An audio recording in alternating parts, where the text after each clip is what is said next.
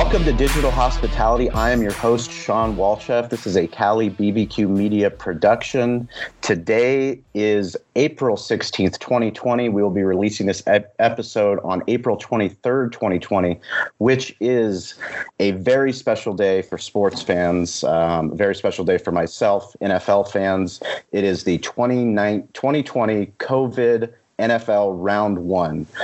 There's nobody better to have on the show this week than the great Lisa Ann, who is SiriusXM's fantasy football radio personality. She is also the GOAT of the adult entertainment business. She has also become a close friend of the restaurant, and part of what we talk about every week is digital hospitality is our thesis.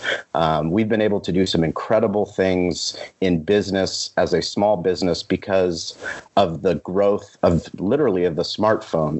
Our ability to use social media, to use the internet, to get people to come and support our restaurant, to give back to our community, to interact with radio personalities, local media personalities, to talk about the charities that we're doing, has given us so many opportunities that we would have never thought possible for our small business. And, you know, in digital hospitality, every business needs to be digital, and nothing has been more evident than during this coronavirus crisis, where restaurants are closed, bars are closed, and the only ones that are open are doing to-go and delivery.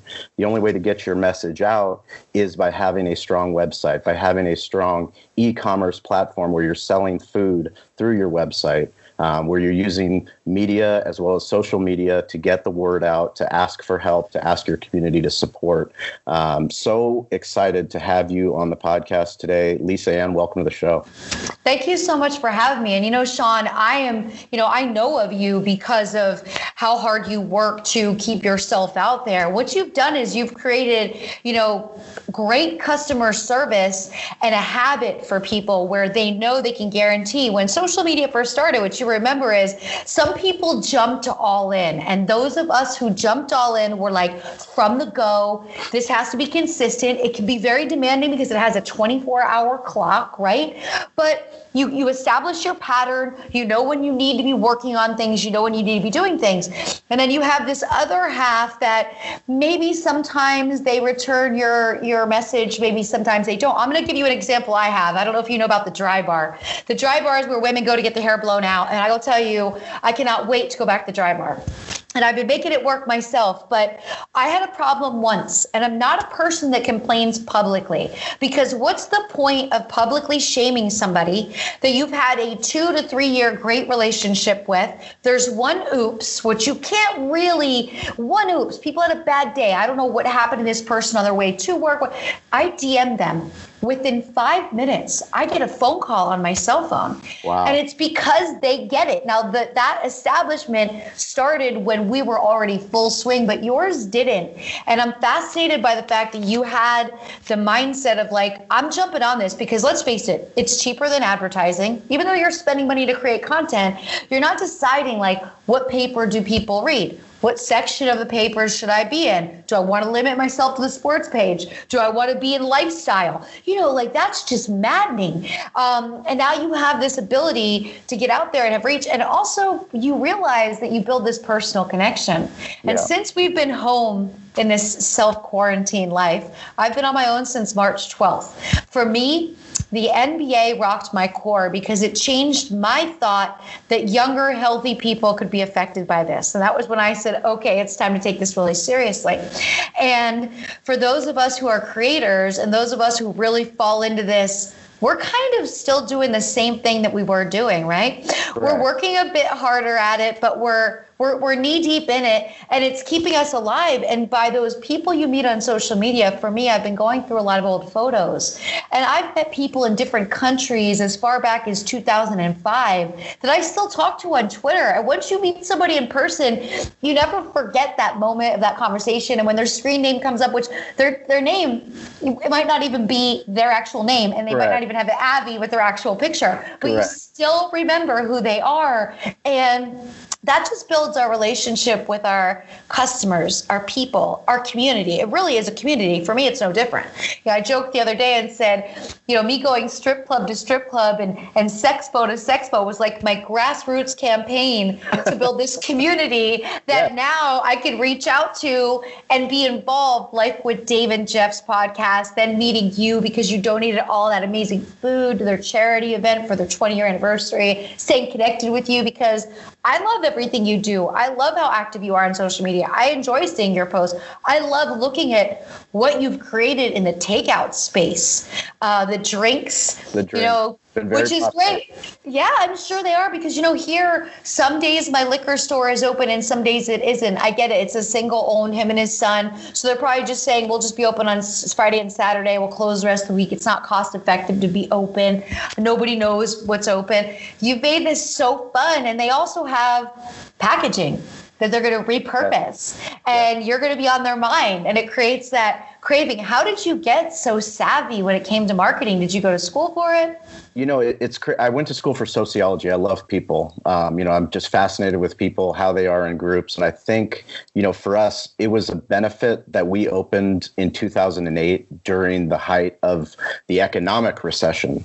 So we were already opening in a very tough location in San Diego that many of my friends who are very smart, very wealthy, location.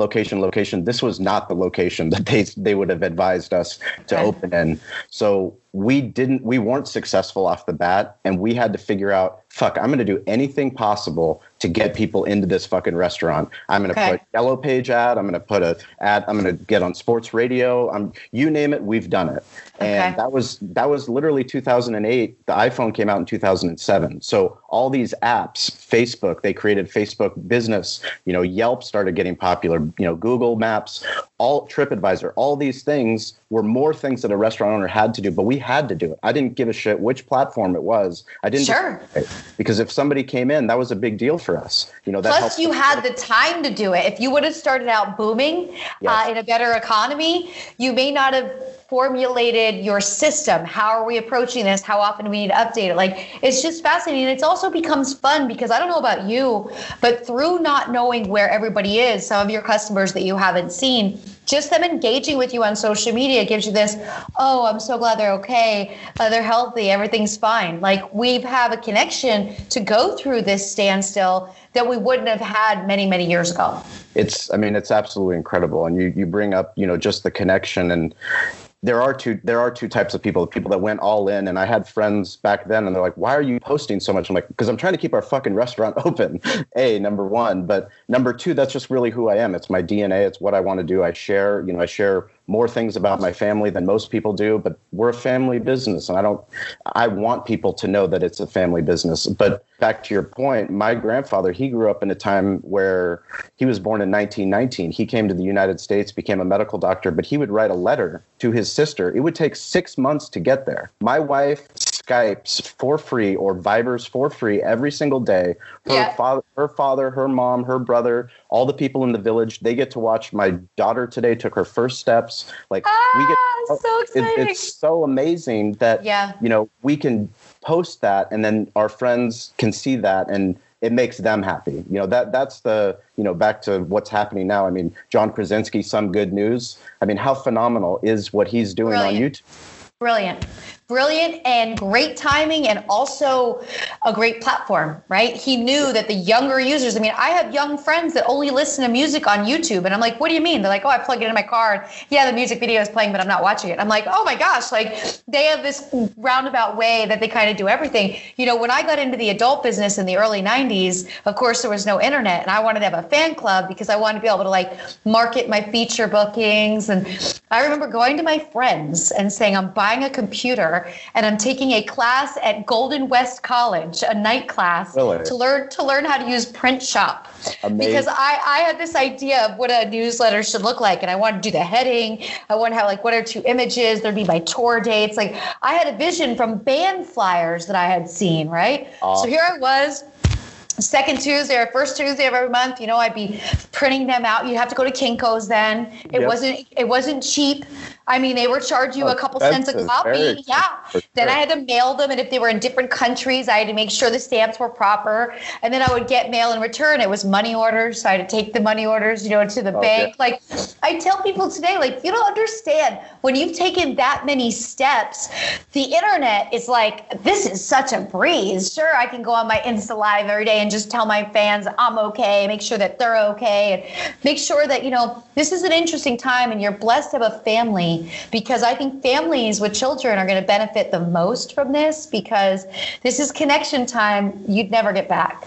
No one's ever going to hand us this much time where the world is less pressure, less other birthday parties to go to, less running around. We're all always over invited everywhere. We can't say no to anything. And now it's just you guys. Yeah. And I'm seeing that with my friends who have kids who are starting to like bake more, sew some masks for each other. I'm like, this is what I grew up doing in Pennsylvania. When it snowed for 6 months, we were in the house. I had my sewing machine. I was making my clothes for summer. My dad was raising our garden in the garage, which we turned into a little, like greenhouse, because he had Italian fig trees and all these plants that weren't supposed to. Fig trees, really? Yes. We planted our first fig tree yesterday. It was amazing. It's so awesome. They're not supposed to be in a winter climate, right? I mean, when we would know it was getting cold out, my dad would go out there and wrap them with hemp, and he would wrap blankets around them at night. I mean, he took great care of them. So this is bringing us back to a place in time where there was that simplicity of all that mattered what was going on in the home unit, and the external was just extra. And we got caught up. And I think this is kind of a good take a breath for everybody. Take a beat. It's a master reset, I've been connecting with my friends a lot more on the phone, on FaceTime, on Skype. And, we realized, like, why do we not do this regularly? Like, why are we not making this a part of our normal lives? I'm realizing that's what people are liking. And then there's the other side where I feel this divide. The same friends that resisted me teaching them Hootsuite and getting really into understanding social media. Yes. Are the same friends now that are watching the news every day, and they're angry, and they're posting angry things on social media, and they're kind of regurgitating the news in their own mindset. And I keep reaching out to them like, this is like a pointless, once you surrender, then you realize this is out of your control. There's nothing you can do about it. And you never want to project negativity on social media. You want to be warm for your people. You're building a community, and communities break down when there's anger and hostility, and people don't know how to process that with you. They don't know how to help you through that. And it's been interesting to watch kind of the divide really happening. I think that's a great point. One of the things that I love is there's social media, which becomes kind of PR. It's your own personal PR. It's your own brand's PR. But then there's context, and that's where you get the best out of life. You get not just the headline, but you get the story. You get underneath the onion to find out really what is this person about? What is this business about? What is this community about? One of the things I'd love to hear you tell us from your perspective is the Dave and Jeff podcast, because Dave and Jeff have become such close friends to me. Dave Palais, I live now in Eastlake. I live very close to him and his family. Jeff, I've had on the podcast. Him and I became friends because I sent a tweet when Jim Trotter was promoting his book on Junior Seau on radio. They were reminiscing about the times they used to go to fight night at Seau's restaurant. That's when these sports media guys got together and they watched fight night. And we were hosting a Canelo fight that weekend. I sent out a tweet, invited them. They came, and all of a sudden, this digital hospitality made it into something more, where they're some of my closest friends today. Tell me a little bit about the Dave and Jeff podcast and your perception of what they're doing and your friendship with them. So I met Dave for the first time at Super Bowl 50. We were both working Radio Row, and at that time, I was still trying to plant my feet. I'll admit now, because I'm writing my second book and I'm really discovering what was going on in my mind, but when I was first making this transition into sports radio, I was fearful, not really sure how people feel about me. I don't know if people are going to judge me. I don't know what people want from me. I don't know if this is going to work. I don't know if I'm going to be accepted in this world. So I was living in that doubt time. We all go through doubt time, and it's kind of good because it's really humbling. So when I met Dave, he was just so genuinely nice. And I was like, oh my gosh, this guy isn't creepy. You know, they're in California. I love San Diego. I go down there. I should probably keep in touch with him. Like, I should probably learn more about him. And then I went and looked them up. And then I started to listen. And, you know, I love a good podcast with friends that have history. Yeah. I love the good sense of humor. It's lighthearted, but you still get the news. Okay. You still know what's going on in sports. And I was like, okay, we just stayed in touch. And then when he asked me to be on the podcast, I realized their approach towards interviewing me really humanized me to a lot of people in your area who listen, where they're like, you know what, I'm putting my judgments aside, and she's a cool chick, and good for her, she's working hard. Oh, you know, she's a self-made girl. And I started to get this like flood of constant kindness on social media. And these people were people that like I wanted to follow and I wanted to engage with, and they never were off-putting. Nobody was ever inappropriate. Everybody was just really supportive of my new life and this and that. So we just got closer and closer, and going down to that anniversary party really brought it full circle to me, because I got to meet so many people in person. I don't know if you remember, but I was taking pictures with my camera as well. Absolutely. I mean, we catered the event, and I absolutely remember it. It was amazing. It was amazing what they did as a podcast to, you know, raise that money to bring you in, to become, you know, to bring you into our San Diego sports community. And what was even more amazing was you as a person, because somebody that's as famous as you are, that have reached the levels, you don't know what you're going to get. And you blew all of us away because you cared about every person you talked to. You were so genuine. You were trying so hard to raise as much money as you could. I mean, all of my team, I had Lee, my security there. I had JC, I had Corey, who was running our social at the time, Steven doing the catering. Everyone was just so blown away at how amazing of a person you were. Well, you love people. I love people. So, of course, me being in the business kind of created this love-hate with people, where there'd be like this kind of people coming at me, but yet my friends laugh because I still love people so much. I'm always in search of. And I found that doing charity events was like the perfect neutralizer for me. Because who could be crappy to me when I'm doing a charity event, right? Yeah. And I started traveling around and doing it. And Dave and Jeff picked up on this. They're like, oh, you're hosting all these charity golf events. I'm like, yeah, it's a great way for me to meet people in the same areas where one day I would have been dancing at those clubs. But now I'm just meeting them on the course. I'm riding the cart around, delivering beers. Like, I'm that girl. I get to be normal with everybody else. So for me, it's just as valuable. And nothing I ever did changed how I interact with good people. And it shouldn't. No matter how famous you become, if you meet good people, you sense it, you feel it, you know, your internal compass is like warm, and you're like, okay. And I just wanted to walk table to table. And my friends also know that I like to go to things alone. I don't love to bring friends because I like to walk around and talk to everybody. When you're alone, everybody talks to you because there's nobody there that they feel like they're interrupting. So that event, I just walked table to table. I met people. I took great photos of them. I followed them on social media. I sent them the photos. That was a fun after party project for me the next day. And I loved that. All of it was just fantastic. I mean, those are the things where you're making an impression. And, you know, one of the things we talk about every week on the podcast is what you can do as one person, as one small business, as a brand. There's so many opportunities in 2020. And, you know, COVID-19 has exposed us to a whole new world of understanding. I mean, I think a lot of what happens is businesses fear that they don't understand the technology, or they don't have the team in place to, you know, post on Twitter, or they don't know what to do with a Skype call. Listen, none of us know what to do. Nobody knew what to do when we first started. You didn't know how to ride a bicycle, and you started to ride the bicycle. But you know it's important that you have to be on the bicycle. And I think, you know, looking at this Amazon Prime world that we're living in, it's really started to expose a lot of people that are at home, that are very successful, that own very successful companies, starting to see, well, why is my brand not on Instagram? You know, why is my brand not on, why don't we have a voice on Twitter? You know, why are we not on LinkedIn? Why is my entire roster of my team not posting content that's our own content, not corporate content, but our own content, our own voice? Because that's what people want. Yeah, they want to know you. Correct. So when It's like the dating app of life, social media, Yes. right? You might not be hooking up with these people, but you want to see what it's like when that person is out and about, what they like to do on their free time. Is it they like to ride a bike? Do they have dogs? Like all of this stuff builds more connections where you never forget that person.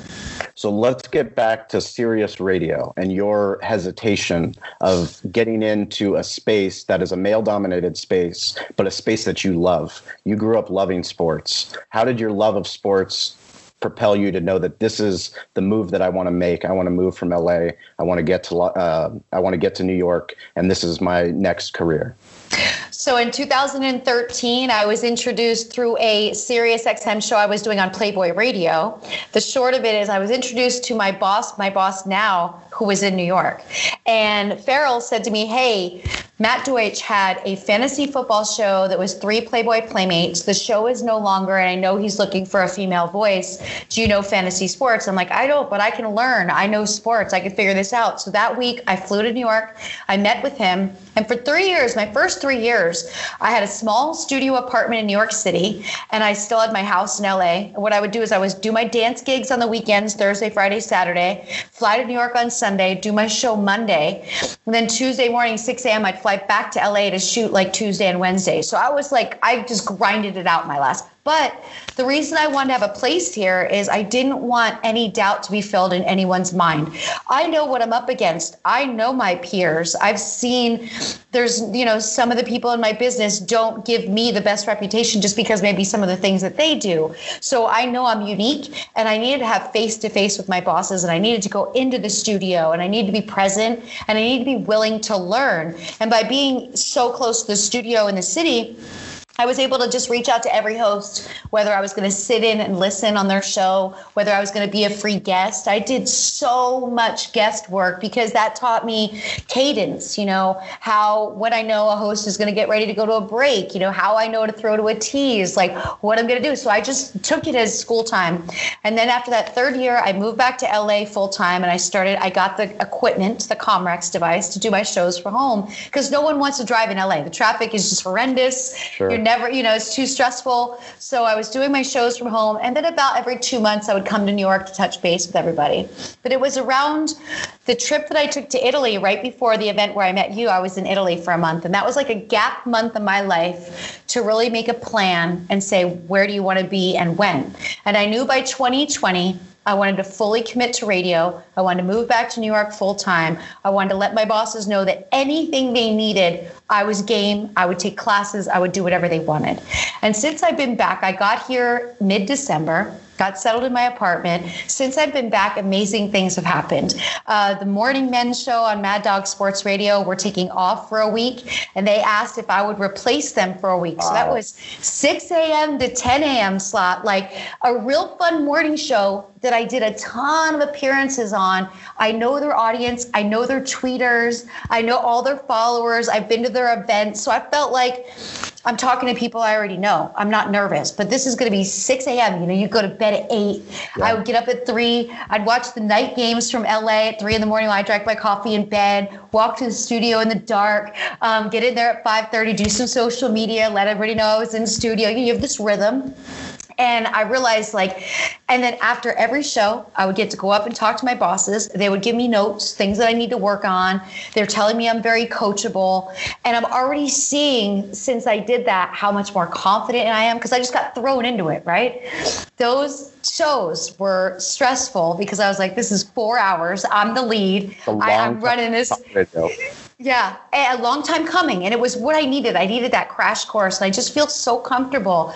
I'm on camera enough, but I like being on radio more. I use my camera time for social media and for whatever clips they want, but I don't want to chase a TV sports career. I'm past that. I'll be 48 in May, and I enjoy the fact that I'm not stressing anymore about what I look like. You get a little bit older, you start looking at younger photos, you're on camera, people are always telling you, maybe you need to lose weight, maybe you need to change your hair. My friends that do it are always so stressed out. So this is such a comfort. And so my first year, I only did football, which meant I only worked for 6 months. Mm-hmm. And then I realized, I got to make this a regular gig. How do I make this a regular gig? Well, very few women cover fantasy baseball. That's very true.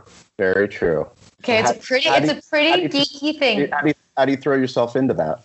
So I had to study baseball first, because though I'd been to stadiums in my travels to just check out stadiums, I didn't really understand the game. I didn't understand what all was happening when it looks like the game is so still. The pitcher and the catcher are communicating, the shit that's going down in the dugout. Like, there's a lot of people silently talking, sign stealing, all of this, right? Which we now know about. And so I studied it. My co-host goes to a lot of Mets games. He started taking me to games. I just did tons of mock drafts. Of course, my first season, I get thrown into like a 15-team roto league. Like, I said to my boss, like, this is the worst thing you could, can I just be in a 12-team head-to-head, which I hear are fun? So I made it through that 15-teamer. The next year, and I didn't do well. I was like second to last place.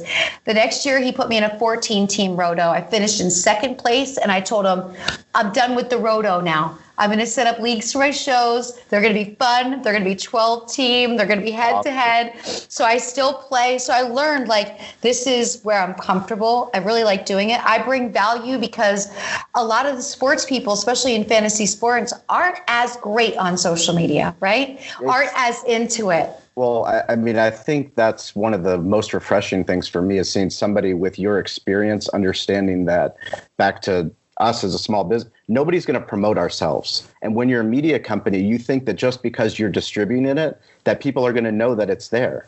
But there's all these different platforms where different people are interacting, different than Facebook's different than the Instagram user is different than the Facebook user. But if you're not there, it's not that they don't know that your show's on. It's just as a reminder. It keeps it top of mind. You're repurposing content, and they understand that, oh my God, yeah, that's where I'm going to go. Like, that's the sponsor. That's the show that I want to go and listen to that.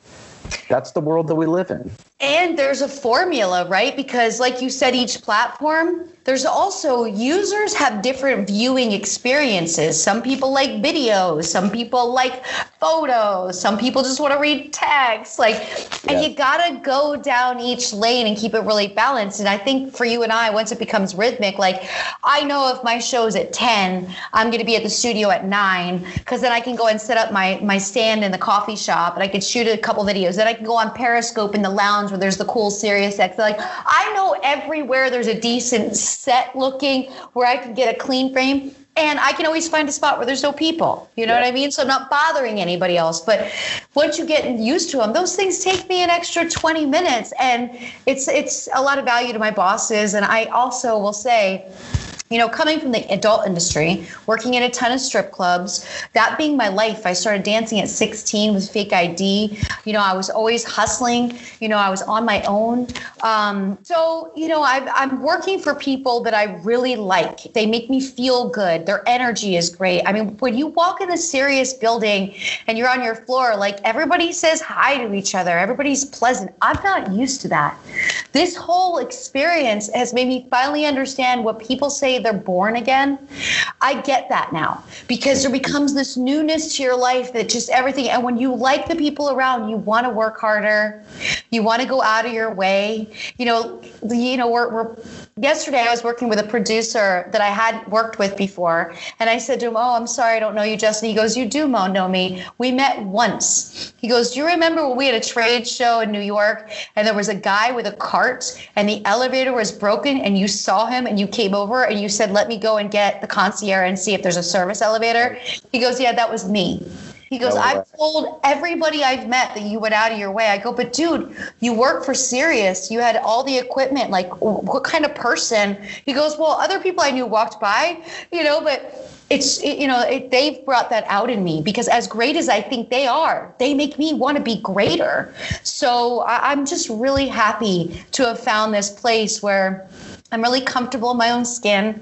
I'm doing something I love. The fact that I get to lay on the couch and watch football all day and write notes. I'm a loner. I like to be around people to a degree, but then I'm an extrovert and an introvert at the same time.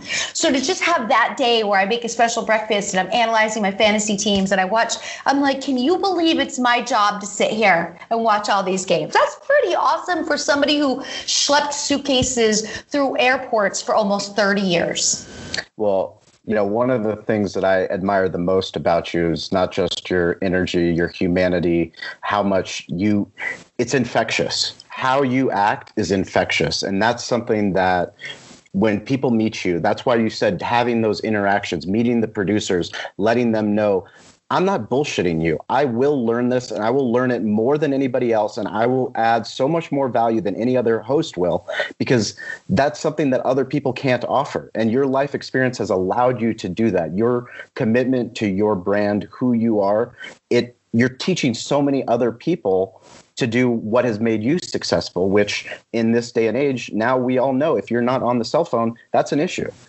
As much as, we all love radio, XM and FM radio, Sirius radio's internet radio. But, for us, if you don't have an app, you're doomed. We have to Sirius, the Sirius app. Yep, we do. And I'll say this, there's part of me that never forgets that there was a time in my life where, I don't have a relationship with my family anymore. That ended in 2015 and we never went back. But it's been intermittent in my whole life. There was a 20-year span. I didn't talk to my dad. We didn't have any connection. There was times when my parents just kind of break up with me, and then I try to make it better, and then they break up with me. And this time after the breakup and them not reaching out once during COVID, I'm like, okay, we're done for good now. And it's okay, because not everything works, and it's okay if they don't know how to love me.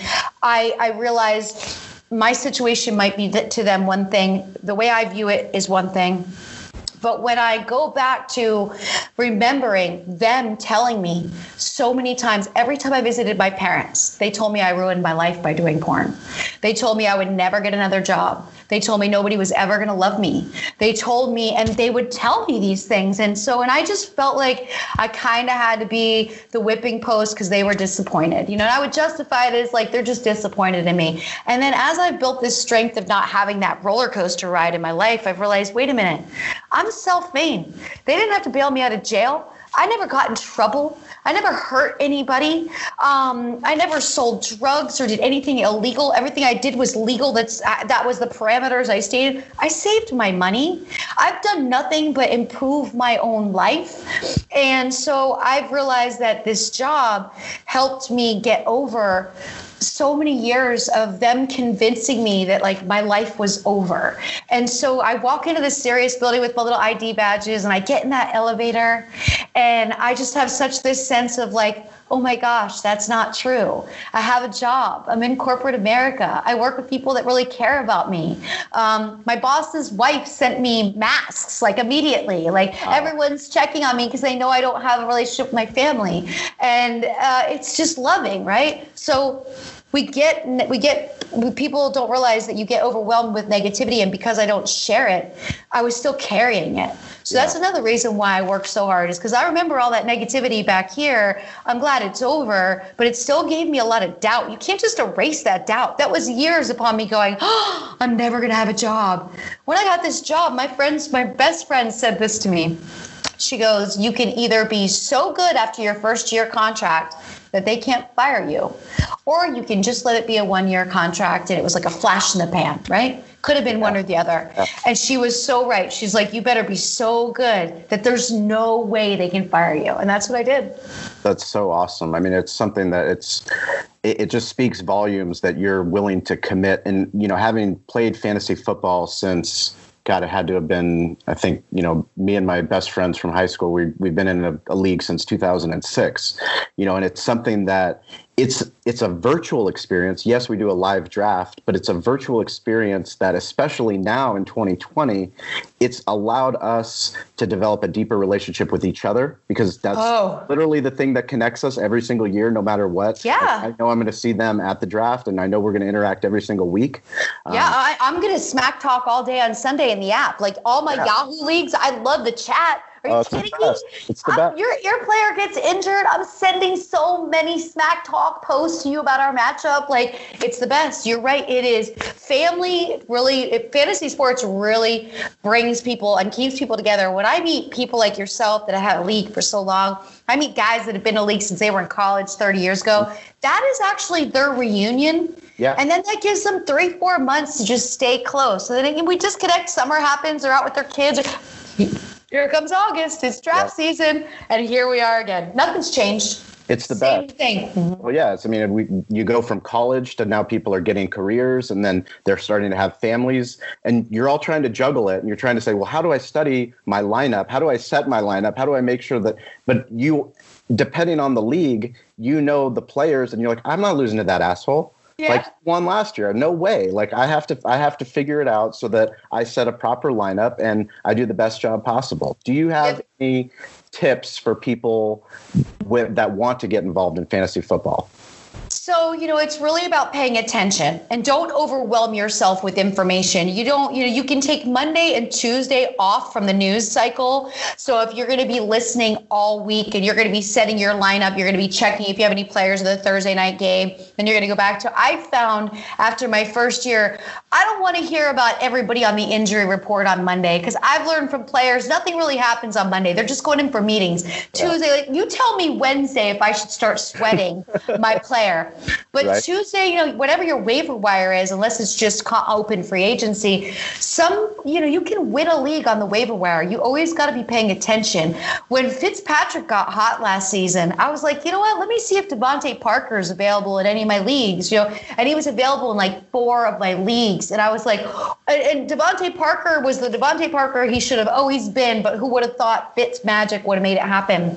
So you got to pay attention.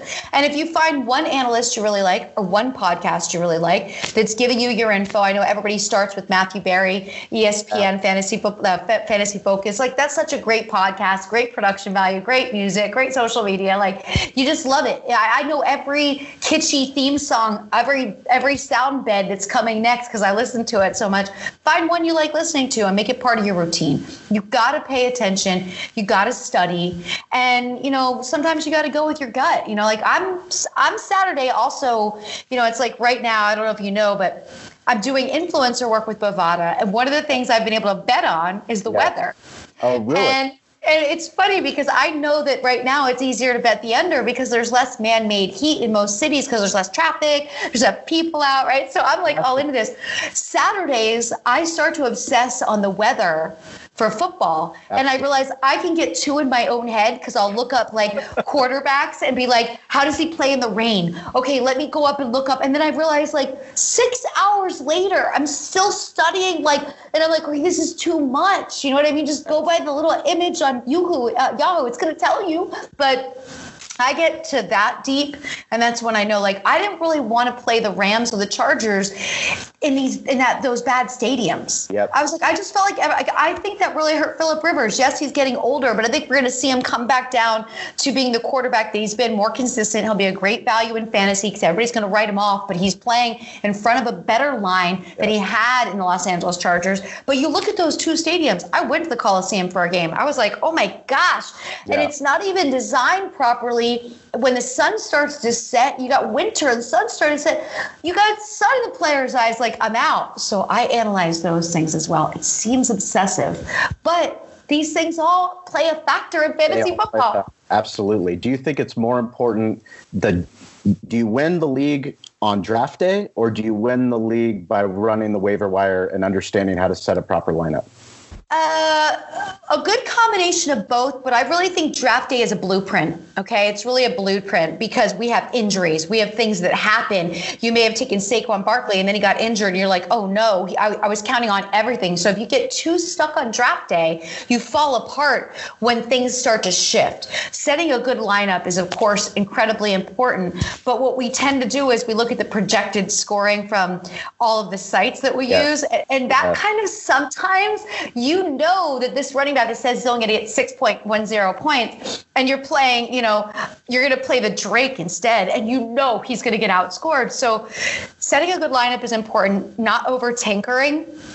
You set your lineup, you walk away, and you're like, I just don't feel good about it. I'm going to go and change it. And then you change it so many times that actually maybe you didn't save it. Or, because some of the sites that I play on, if you have to save it, like NFL site, you have to save it, which is so annoying, because Yahoo, you don't. So, and the waiver wire. because the most important thing about the waiver wire is not necessarily your team, but it's about making sure that your opponents can't be stacking their bench. So you should try to make a move a week. I'm also a big, if it's not like, I'm in leagues where it's fab free agency, blind bidding. So you have to go in there and hope that you get players. I like to stream defenses. You can't really waste moves on streaming defenses in those leagues, right? But I do like to stream defenses. But I say it's really about the total package. But don't get so set, because I've seen awful drafts and I've seen those teams really come out and make it all the way to the championship. What do you think is going to happen given what we're dealing with coronavirus? Do you actually think we're going to actually have fans in stadiums and playing NFL football this fall? I don't think we'll have fans in stadiums. I think we'll get back to playing, but I don't think we'll have fans in stadiums, which I think is smart for right now. And also, we're so comfortable at home. Most of us have great televisions. We have the NFL package, we have Red Zone, we have everything. Let's face it, we'll be okay not going to games. I think until there's a vaccine, we should just be looking out for each other. And as much as you want to have that experience, it might just be best now. If some stadiums decide to slow open, I know California won't. Mayor City already said no games with fans. Governor Newsom's been pretty firm as well. Yeah. But are we going to sit distantly apart? How are we going to operate this? The vendors come in contact with so many people. It's really about that exposure, but we just need to have games. Yeah. Like, really, to me, it's like, I'm not even hung up on the fans thing. Like, you could just put 1 million. You saw in in Taiwan, where they're using robots and mannequins at the baseball games? Yeah, I saw that. It was kind of creepy. Where do they store those things? I was so creeped out. So whatever we get, but for me, the talk about how they want to do things for baseball and basketball, my real concern is, how do the players feel about this? Yeah. Are they okay being away from their families? Are they worried if there's a family emergency or someone gets sick, who's going to take care of their kids? I just think we have to think of them. So I'm hoping they can come up with something that really works. I have to bring up the fact, Jay Glazer last night. Did you see he made a 24-hour notice that he had a big sports story to drop, and then everyone had to tune into his show last night at 11 p.m.? I didn't see it, actually. So everyone's on the hook all day. We're, as sports fans, in our minds, somebody's talking about there's going to be an Odell trade. Like, we're all over the charts. He was announcing that a Rams player has tested positive twice. Oh, come on. He's fully recovered now. And I just thought that was the most low-hanging fruit in the absolute world. It was a bloodbath on Twitter. I did the smart thing. I unfollowed him for now, and I didn't comment, because I was furious, because to me, that derails the potential of sports coming back. I mean, I'm not trying to keep it a secret, but if you're going to list somebody that tested positive, you're going to have to list the other 200,000 people as well, because they're just as important as a football player. Everyone's losing family members and not being able to be with them at the end of it, not being able to have a service, all of these things. And that was what he announced. And I was like, to me, I went to bed thinking, does this hurt our outcome of games now? Even more, you just shot us in the face as sports fans. You put out bad news. We don't need bad news right now. We need to know that we're going to get rapid testing, that we're going to have our players safe, and that we're going to be at home making snacks, and your locals will be getting Cali Comfort barbecue and drinks. And we need to know that. I mean, I don't think baseball can start before August. Basketball is just such a close, confined sport for the athletes themselves. And I think it showed itself by them being the first to contract the virus. Yeah. Tell me a little bit about your relationship with Howard Stern. So when I was 18 years old, I was working at some strip clubs, about Philadelphia, North Jersey. And at that time, Howard had a show on W.O.A.T. That's where the Howard Stern show was. And they used to have his people come in, and they'd hire strippers. And we would do the 1-800 dial a mattress ads, where we'd jump up and down on the bed in a bikini to snap a girl. So my first experience, my hair was about this big. I was 5'8" with my hair. My first experiences was late teens, getting to be on the Howard Stern show. And it was also my first gig where I ever got residual checks. I was like, what is this about? I'm still getting checks from this thing when I was young.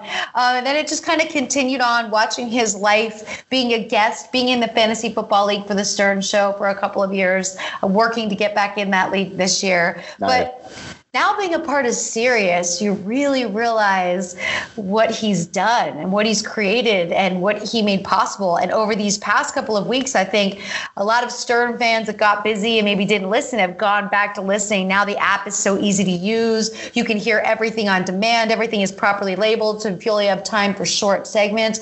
I will say that I think Howard is bringing it even more from his home.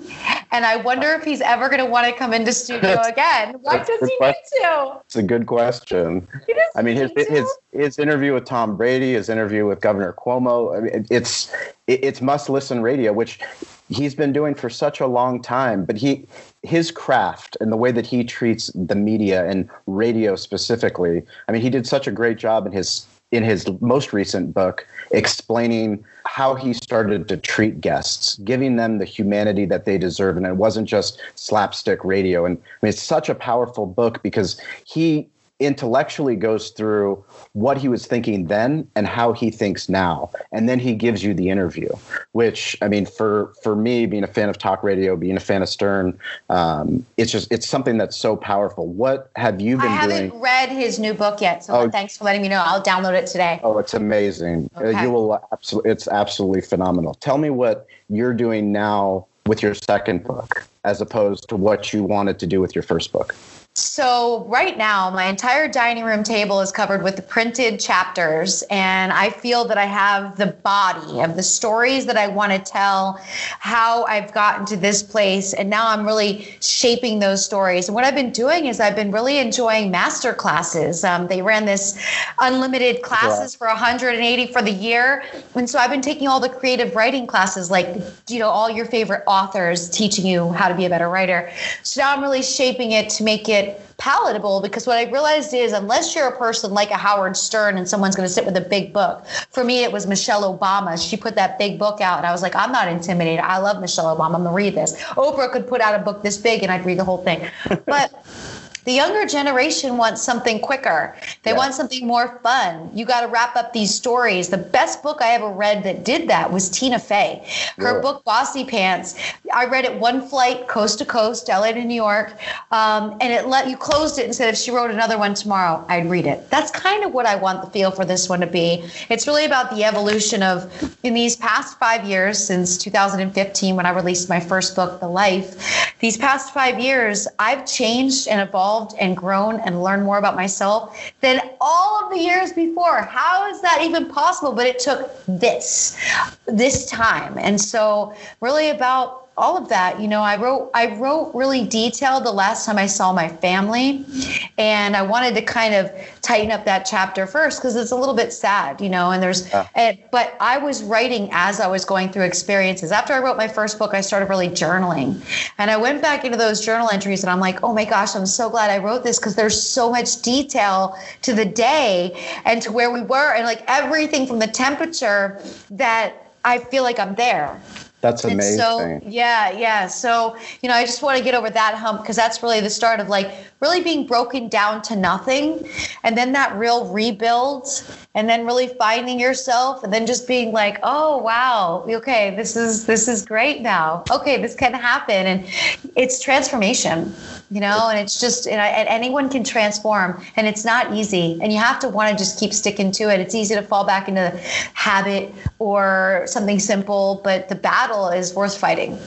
How do you focus on mindset? How do you put yourself in, how do you find your center every single day? Working out, you know, taking that hour to myself where I just listen to music. I don't listen to a lot of music as much as I'd like to. I have been more now since there's no sports, but I'm sure you're kind of the same. Like, I can listen to talk radio all day. All the time. So the only time I listen to music is when I'm working out. So it's kind of like my time with music. And I feel like if you're really focused on working out, it's very similar to meditating. Your phone's away, you're just counting and you're breathing, and you're really focused on your breathing, and doing that for that 1 hour a day, and just feeling feeling a little bit more of those endorphins come through me really helps me. I'm pretty routine with, liking to be starting to unwind, to go to bed by 10 o'clock, starting to walk away from my devices for sure, either a book or something simple like The Office to just watch to fall asleep to, but making sure that like I'm turning everything off and I'm getting in a shower and putting on, like telling yourself you're winding down and not going back. I haven't watched the news for 2.5 weeks because the news just really devastated me how this is an awful situation. You can read the numbers online. You can follow your favorite scientists, doctors, and reporters. You can read what you need to read, but the way this was sensationalized, and the 2.5 week part was when they started showing the freezer trucks here in New York City. And the reporters were doing a story, and there's dead people with sheets wrapped over them getting stacked in these freezer trucks. And I was just like, I can't look at this. How could you show this to us? It's so heavy.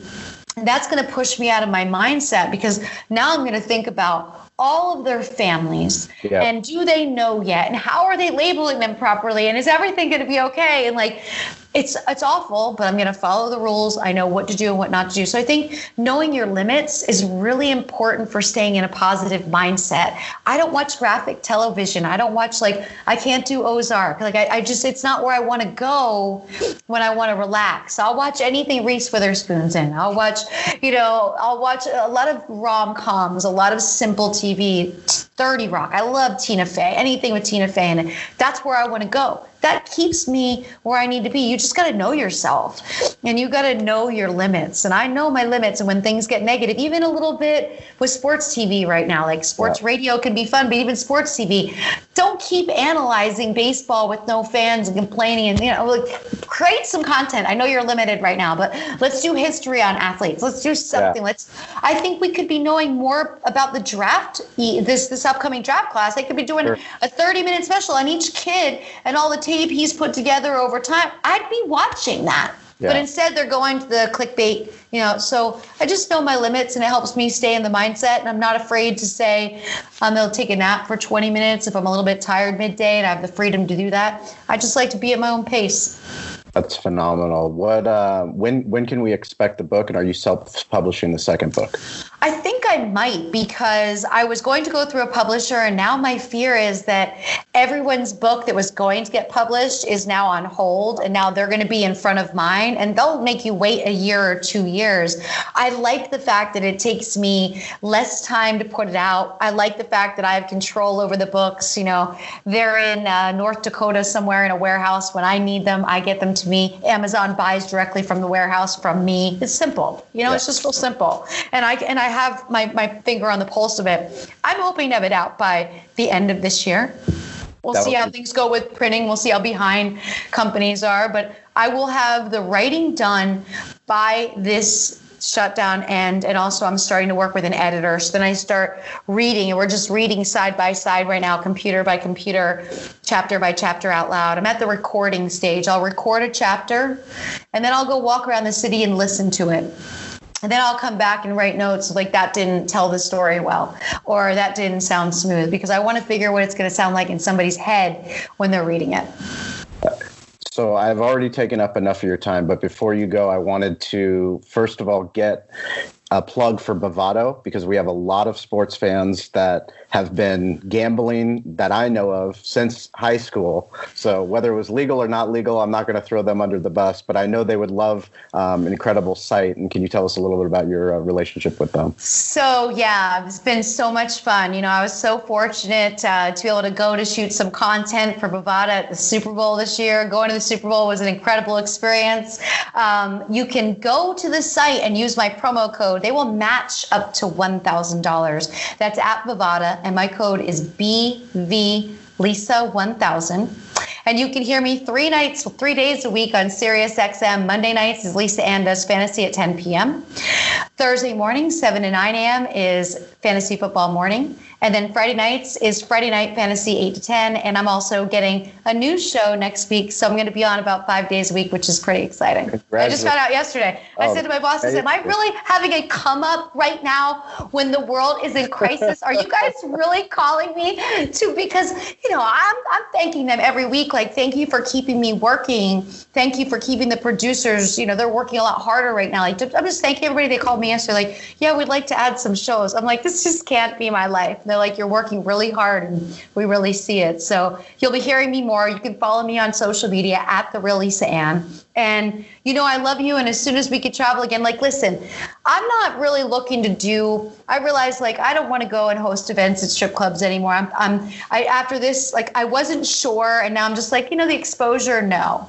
I just want to travel to see my friends. Yeah. That's like for the next year, any freedom I have, I just want to be, and it doesn't be large groups of friends. I just want to sit across a diner table from my friends and just see people and connect and have an hour or two conversation in person. I mean, I told my best friend yesterday, if I could just sit and stare at you, at your husband and your dog in your backyard for 8 hours and not talk, I would give $1 million for that right now. Well, I miss them so much. It is such an honor. It's such a privilege. You didn't mention The Life, which is your first book, which is absolutely phenomenal. You get to learn about how you worked with Larry Flint, how you battled all the battles how you became an entrepreneur. You worked at Karma Spa. You dealt with actually trying to run an agency.